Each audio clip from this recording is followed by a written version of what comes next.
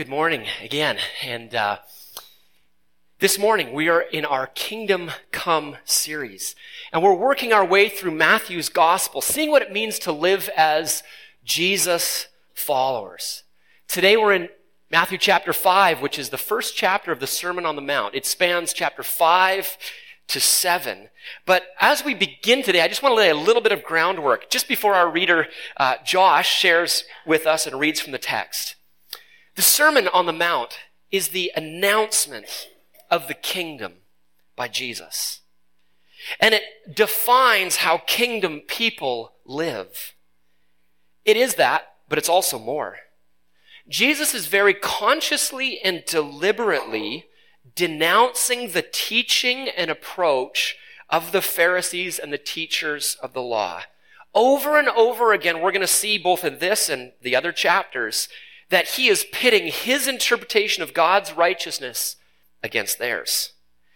And that's why Jesus ends the whole of the Sermon on the Mount the way he does. He tells a parable of a wise builder and a foolish one. The wise one's, his house stands firm on the rock through the storms. The foolish one, not at all. As Jesus concludes his message, he says this, "Therefore, everyone here hears these words of mine and then puts them into practice is like a wise man who builds his house on the rock," and then he tells the story. And the question still comes to us. Will we build our lives on what Jesus says? Will we trust him to the exclusion of all other ways of living? That's the key question. And the result, Jesus says, is one of two things. One, we remain standing on the rock, or utter disaster and destruction. So beginning this week, let's key in on Jesus' words because everything Jesus says depends on it. Josh, reading from Matthew 5. So we're starting Matthew 5. Now when Jesus saw the crowds, he went up on a mountainside and sat down. His disciples came to him, and he began to teach them. He said, "Blessed are the poor in spirit, for theirs is the kingdom of heaven. Blessed are those who mourn, for they will be comforted. Blessed are the meek, for they will inherit the earth. Blessed are those who hunger and thirst for righteousness, for they will be filled. Blessed are the merciful, for they will be shown mercy. Blessed are the pure in heart, for they will see God. Blessed are the peacemakers, for they will be called children of God. Blessed are those who are persecuted because of righteousness, for theirs is the kingdom of heaven. Blessed are you when people insult you, persecute you, and falsely say all kinds of evil against you because of me. Rejoice and be glad, because great is your reward in heaven, for in the same way they persecuted the prophets who were before you. You are the salt of the earth, but if the salt loses its saltiness, how can it be made salty again? It is no longer good for anything except to be thrown out and trampled underfoot. You are the light of the world. A town built on a hill cannot be hidden. Neither do people light a lamp and put it under a bowl. Instead, they put it on its stand, and it gives light to everyone in the house. In the same way, let your light shine before others, that they may see your good deeds and glorify your Father in heaven. Do not think that I have come to abolish the law or the prophets. I have not come to abolish them, but to fulfill them. For truly I tell you, until heaven and earth disappear, not the smallest letter, not the least stroke of a pen will by any means disappear from the law until everything is accomplished. Therefore, anyone who sets aside one of the least of these commands and teaches others accordingly will be called least in the kingdom of heaven. But whoever practices and teaches these commands will be called great in the kingdom of heaven. For I tell you that unless your righteousness surpasses that of the Pharisees and the teachers of the law, you will certainly not enter the kingdom of heaven. You have heard that it was said to the people long ago, 'You shall not murder,' and anyone who murders will be subject to judgment. But I tell you that anyone who is angry with a brother or sister will be subject to judgment. Again, anyone who says to a brother or sister, 'Raka,' is answerable to the court. And anyone who says, 'You fool,' will be in danger of the fire of hell. Therefore, if you are offering your gift at the altar, and there remember that your brother or sister has something against you, leave your gift there in front of the altar. First go, be reconciled with them, then come and offer your gift. Settle matters quickly with your adversary who's taking you to court. Do it while you are still together on the way, or your adversary may hand you over to the judge, and the judge may hand you over to the officer, and you may be thrown in prison. Truly I tell you, you will not get out until you have paid the last penny. And you have heard that it was said, you shall not commit adultery. But I tell you that anyone who looks at a woman lustfully has already committed adultery in his heart. If your right eye causes you to stumble, gouge it out and throw it away. It is better for you to lose one part of your body than for your whole body to be thrown into the fire. And if your right hand causes you to stumble, cut it off and throw it away. It is better for you to lose one part of your body than for your whole body to go to hell. It has been said, anyone who divorces his wife must give her a certificate of divorce. But I tell you that anyone who divorces his wife, except for sexual immorality, makes her the victim of adultery, and anyone who marries a divorced woman commits adultery. Again, you have heard that it was said to the people long ago, do not break your oath, but fulfill to the Lord the vows you have made. But I tell you, do not swear an oath at all, either by heaven, for it is God's throne, or by earth, for it is his footstool, or by Jerusalem, for it is the city of the great king. And do not swear by your head, for you cannot make even one hair white or black. All you need to say is simply yes or no. Anything beyond this comes from the evil one. You have heard that it was said, eye for an eye and tooth for a tooth. But I tell you, do not resist an evil person. If anyone slaps you on the right cheek, turn to them the other cheek also. And if anyone wants to sue you and take your shirt, hand over your coat as well. If anyone forces you to go 1 mile, go with them 2. Give to the one who asks you, and do not turn away from the one who wants to borrow from you. You have heard that it was said, love your neighbor and hate your enemy. But I tell you, love your enemies and pray for those who persecute you, that you may be children of your Father in heaven. He causes his sun to rise on the evil and the good, and sends rain on the righteous and the unrighteous. If you love those who love you, what reward will you get? Are not even the tax collectors doing that? And if you greet only your own people, what are you doing more than others? Do not even pagans do that?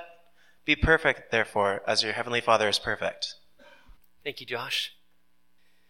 There was a man who was preparing to go away on a business trip, and he knew he'd be leaving his wife and kids for 3 nights. So he was concerned that his kids wouldn't be a burden to his wife. So he pulled his oldest son aside, who was 9 years old, and he said, when I'm away, just think, what would Dad do? He had in mind, of course, things like washing the dishes or making sure that the garbage got out to the curb in time. When he returned, he asked his wife what his son had done. It was very strange. Oh, the dad said, what happened? Well, after breakfast, he poured himself a second cup of coffee, he turned on some loud music, and he sat down to read the paper for an hour in the living room. The father, of course, was left wondering if his son obeyed him a little bit too accurately. As we heard at the end of this chapter, about halfway through Jesus' Sermon on the Mount, he says to his followers, perhaps a bit to their astonishment and certainly to ours, be perfect, just as your heavenly Father is perfect. And at this point, we're probably shaking our heads and we're saying, wow, impossible. And we would probably be right. That is, if the sermon was only about us and us trying harder. If it was just about us and what we must do, we could read it as a piece of idealism, but then leave it there and say, well, it's impossible, it's idealistic, and walk away completely unchanged. But it's not idealism. Jesus is totally serious. He means every word he said. And hopefully we'll understand a few more of those words a bit more this morning. But it isn't just idealism we can shrug off from and walk away unchanged. And here's my admission. I could spend 5 weeks just on this chapter. So I will not explain everything unless you want to be here till 3 o'clock. Here's what we need to see. It's actually not just about us. This sermon is about Jesus announcing the wonderful news. News that if we take it in and let God do his work inside of us, will make us into the sort of people who will actually be a part of God's kingdom come. Who will be a part of Jesus' new way of being human that we saw defined this morning. Let's pray as we begin. God, we are desperate to understand what your Son is calling us into.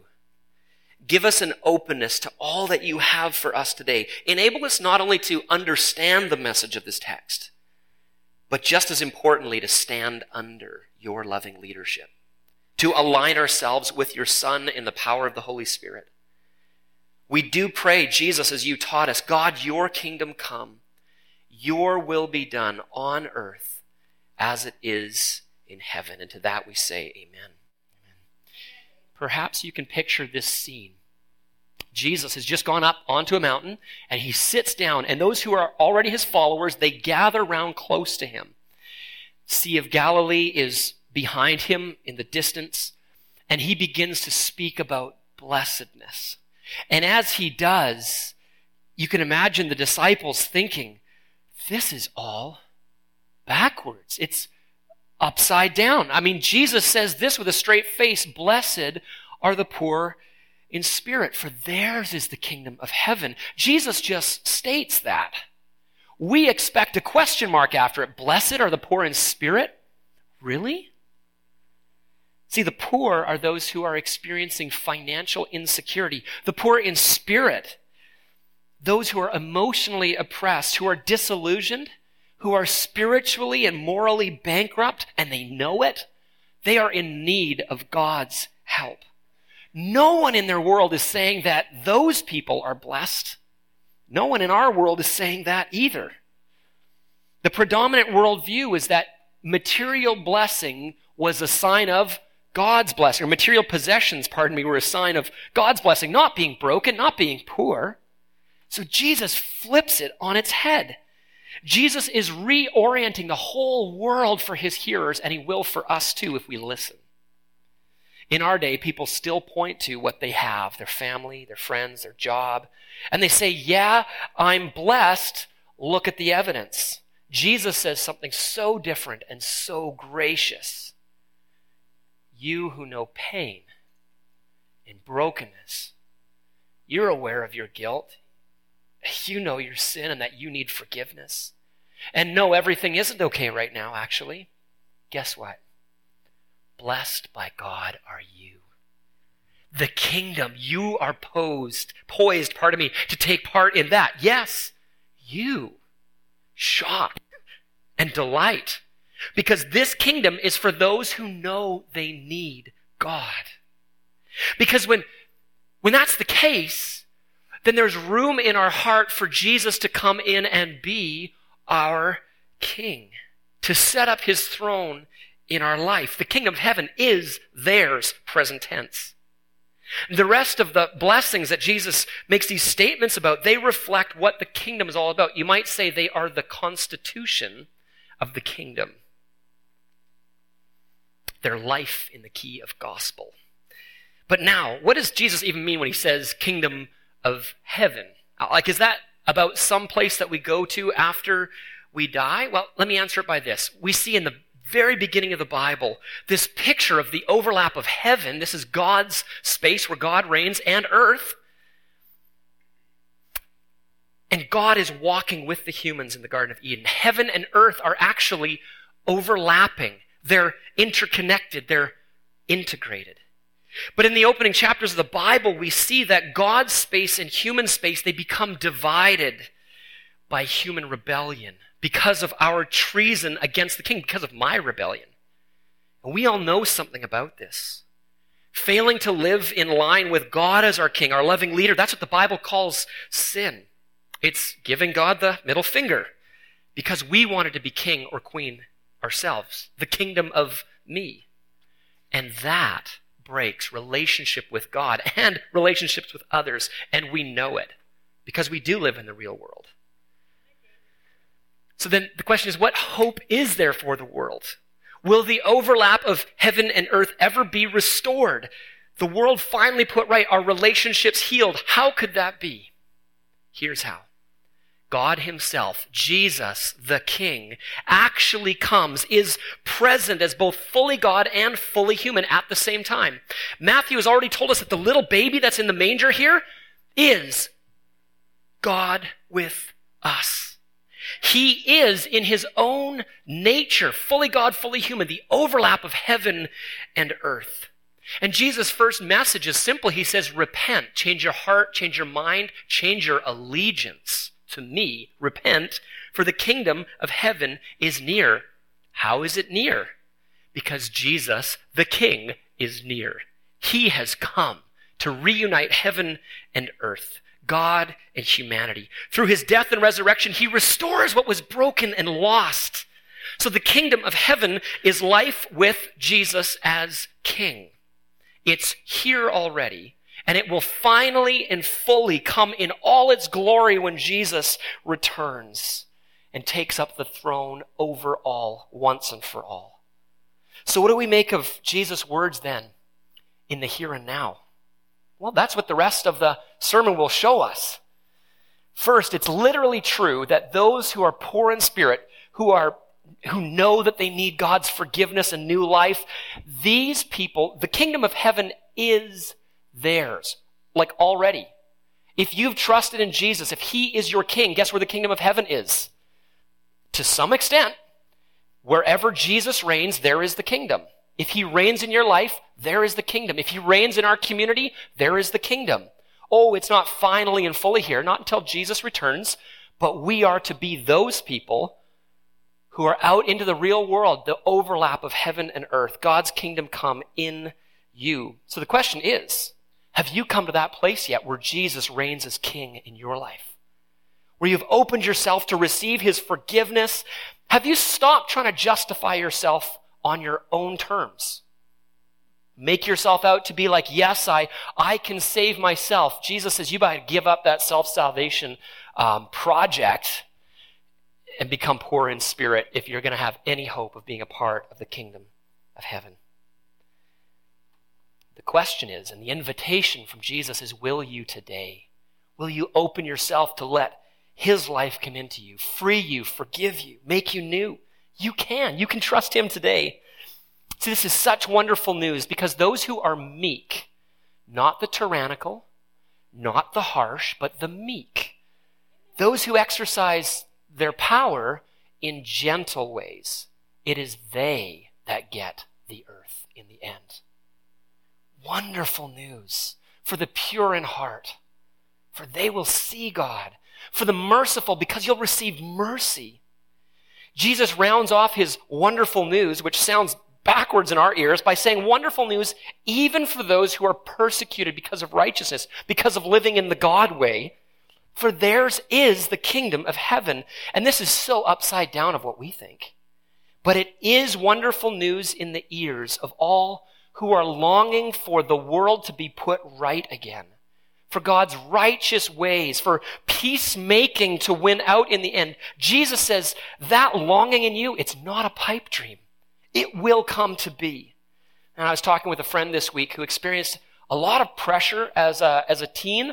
He was often estranged and bullied because of his faith in Jesus. And he said it was this description of the kingdom that enabled him not to retaliate, but to actually love his neighbor, even his enemies.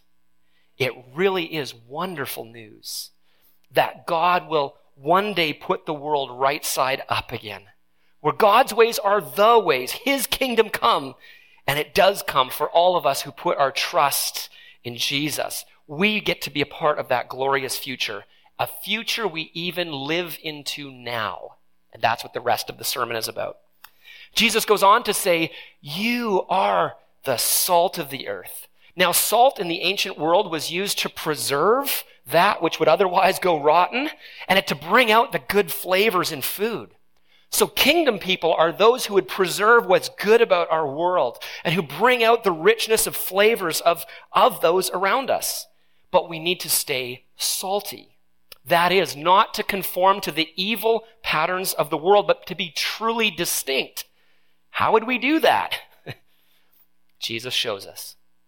Now, in our Bibles, we find out that it says God shows no favoritism. Does God have favorites? The answer is no. The answer is, thanks, Debbie, it is no. There's no favoritism with God. But we see this, that God actually chooses a people, Israel, for himself. So what gives then?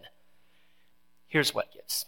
They are chosen, not as though God is playing favorites, but to be distinct from all the nations around them, living according to God's ways in order to draw the rest of the nations to God.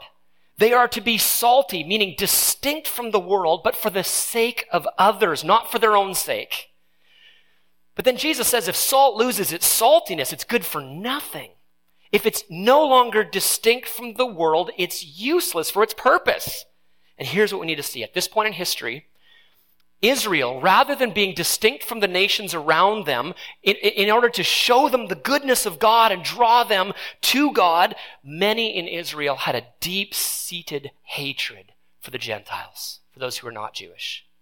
They wanted to see the Roman oppressors kicked out, punished by God. Rather than being distinct from the world then, for the sake of others, the religious leaders of Jesus' day were acting just like the nations, exactly like them. Military might, that's what we're using to get political power. That's our aim. In the rest of Jesus' sermon, Jesus shows us what being the salt of the earth will be like, and it really means being distinct. Jesus says that kingdom people will need a right way of living, a righteousness that outstrips the Pharisees and religious leaders. What does Jesus mean by that? Only by following Jesus. His interpretation of God's ways over and against what the Pharisees teach. It's as if Jesus were saying, look, the teachers of the law, boy, they're not getting it right. If they were, they would be teaching you to do these things that I'm teaching you about. But they don't. They're using the law to justify hating your enemies rather than loving them. So Jesus is saying, I stand in line with the scriptures. I want to show you how to live rightly before God. The Pharisees, they're using the law to justify treating their neighbors like enemies, and Jesus sets that right. He calls us to love our neighbors and our enemies. You've heard it said, Jesus says, you shall not murder, and anyone who murders will be subject to judgment. But I tell you that anyone who is angry with a brother or sister will be subject to judgment. Again, anyone who says to a brother or sister, raka, it's an Aramaic word of contempt toward another. They're answerable to court. And anyone who says, you fool, will be in danger of the fire of hell. Jesus' words cut to the heart. But they actually reveal the heart of God too. Jesus says using our words in a harsh, abrasive, abusive, and condemning way, we are setting ourselves up to be in opposition to God. For this behavior, it actually dehumanizes the other and ourselves in the process. A heart that stays abusive or intent on that abusive and hateful way of speech and life, unless there is change, Jesus says will end up ultimately in Gehenna. And that's a word we often translate as hell. Now, Gehenna was a smoldering garbage dump in Jerusalem in the valley of Hinnom. And basically this, Jesus uses that consistently as a picture of God's final judgment. Essentially, we invite hell into our hearts, into our way of thinking and living. If we do that, that will be our eternal destiny as well. A sort of ever-burning garbage dump. It will mean being cut off from God and his glorious kingdom and future. Instead, Jesus says, we're to take relational wholeness so seriously that we will be people who seek restored relationship. Even hitting the pause button on worship in order to go and make things right with someone else before we come back and begin to worship God again. One scholar says it like this: as long as you treat a brother or sister as an adversary, you have God for an adversary. Righteousness essentially means right relatedness. So maybe you need to make a phone call today. Make a priority of that relational wholeness. We're starting that series with our young adults tomorrow night called Pixels. It's about living with God's wisdom in a digital age. But there's one big piece that we'll look at in this series, and actually we need to look at this morning briefly, is that when we interact with others through texting, through Messenger, it's so easy to speak harshly or to be harmful. Why? Well, because we're looking at a screen, not a person. Our interaction with another is mediated through a form of media. What's the problem with that? The problem is we don't see the other as our brother or sister. when they're not embodied in front of us. In that case, it's very easy just to text the first thing that pops into your head, to express our emotions in a way that can be very, very damaging, because we're not looking the other in the eye and seeing the humanity in that person. So here's one of my boundaries. I've decided not to use texting or messenger or even email for anything other than basic information sharing, setting up an appointment, or offering some positive, helpful discussion or direction. Any conversation that could be highly emotionally charged, or where there's, a need for a truth and love combined kind of conversation, anything that could even be potentially heard as harmful, that's for a face-to-face conversation, or at the very least for a phone call.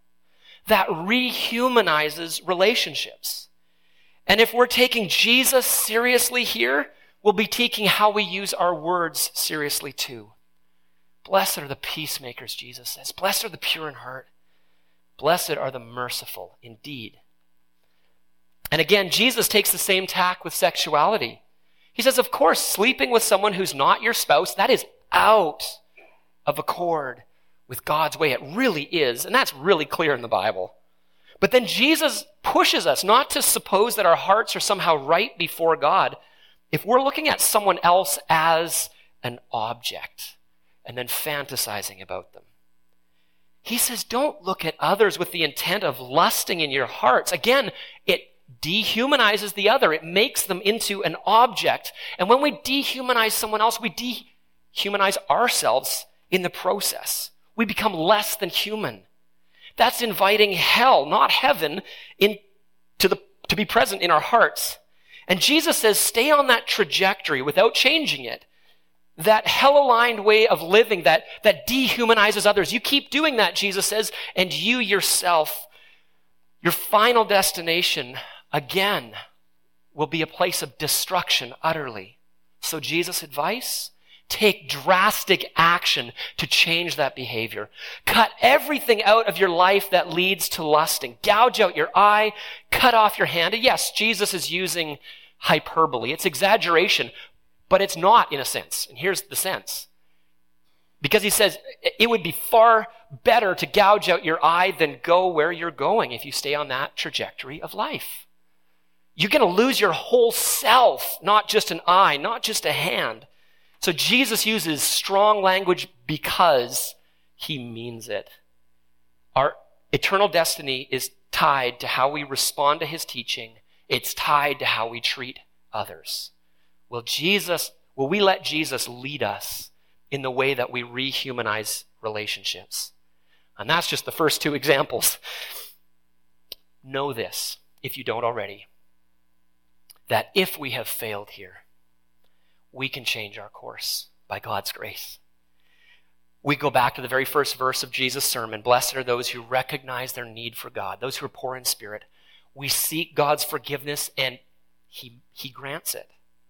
And we seek, by the power of his Holy Spirit, to change our behaviors under his loving leadership. Now, Jesus also calls us the light of the world. His followers are a city on a hill that can't be hidden. Now, again, Israel, at that point, is called a light to the nations. Isaiah 49:6 says, the Lord says to his people, I will make you a light for the Gentiles, that my salvation may reach to the ends of the earth. Do you see God's heart for the nations there? Does he have favorites? No. He wants everyone to come to a knowledge of him. He loves this world. But Israel is meant to live in such a way that the surrounding nations would be eager to come and find out about the one true God. But here's the irony, and it's really thick.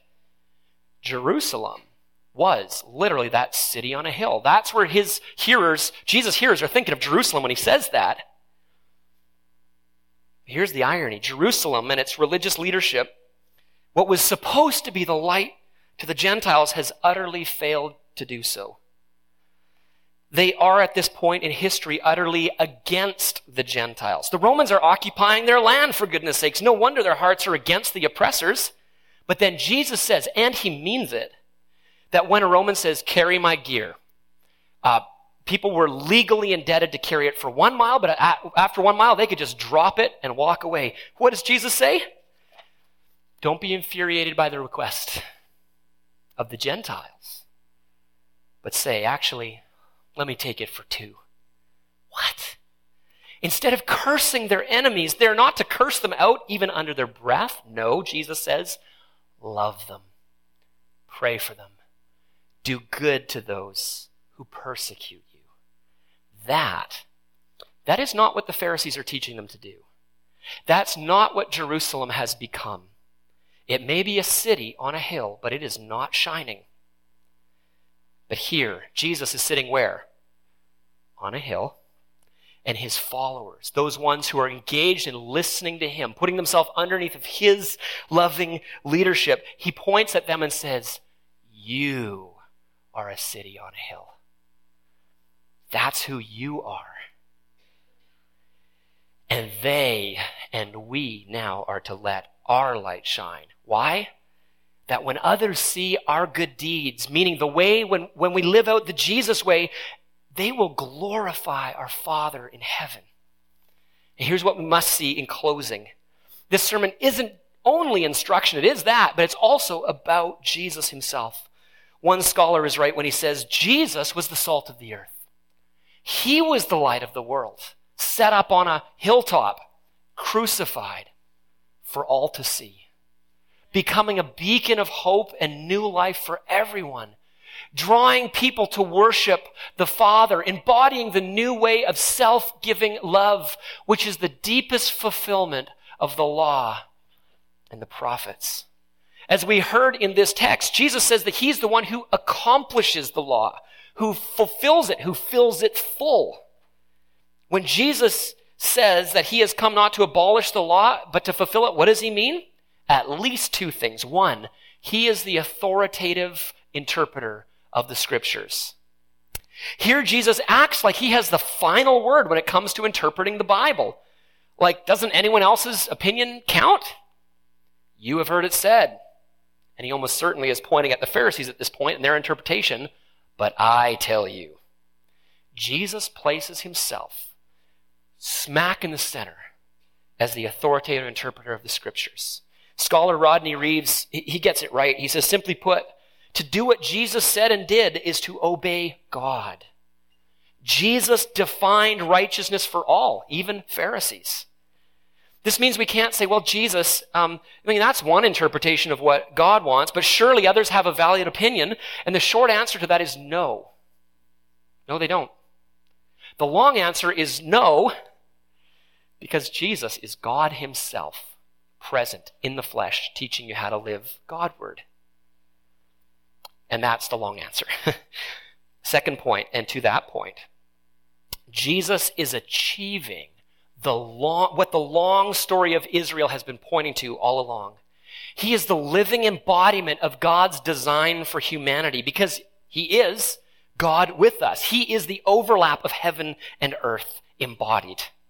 See, the Sermon on the Mount is not just instruction for how to live well. It's about Jesus himself. It's his way of being human. This is the blueprint of Jesus' own life. And now he invites us now here's the trick. Because of Jesus' death and resurrection on our part, he becomes our righteousness. It's by putting our trust in him and what he's accomplished that we actually could become this sort of people. You can't do this on your own. Unless the Holy Spirit comes in and regenerates you and makes you a new kind of creation, forget about it. But when Jesus is your righteousness, you actually can live in a righteous way too. N.T. Wright puts it really well. When they struck him, let me back up. At the end of the gospel, we see that when Jesus is mocked, verbally abused, he doesn't respond. When they struck him, he took the pain.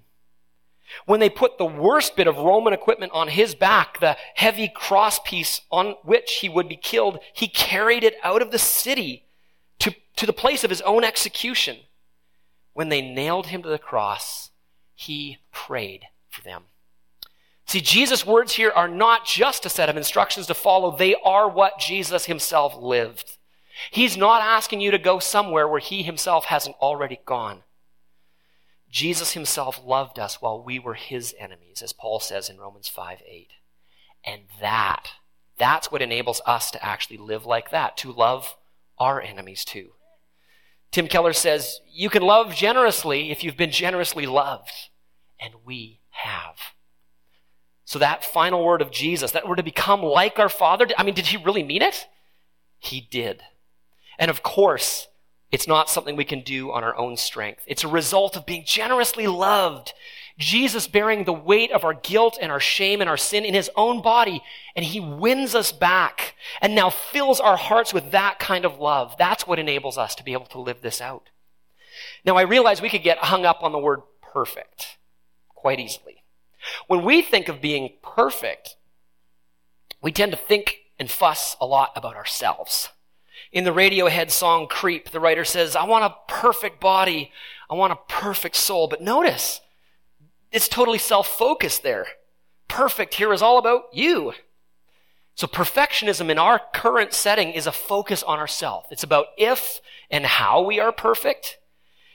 And in that self-centeredness, we don't actually notice others. And if we do notice them, it's just for the sake of comparison, not to love them. So that's not what Jesus means here. In fact, he means the exact opposite of that. The Greek word means complete, be mature, just like your dad in heaven. We're to reflect and resemble the very heart and character of God our Father in the way we treat others. So for you, are you trusting Jesus as your loving leader? Are you taking his words into you as the words that direct your life? And are you, out of an awareness of your need for him, just putting all of your trust in what he's done for you? By God's grace, he is making us the kind of people who can truly reflect and resemble the Father. And we're to be that as a community. And invite the worship team to come forward as we pray now. Jesus, thanks for telling us the truth about ourselves, about the kingdom, about you, and about the kind of way, what it looks like to live fully human and fully alive. We thank you, Jesus, that you not only taught us this, but you did it. We thank you that you not only interpret the scriptures rightly for us, but you fulfill them through your own death and resurrection so that we can become the righteousness of God because you've been our righteousness. We ask now, Lord, that you would send us from this place full of the Holy Spirit and life so that we could be agents of your light and life in the world. Amen.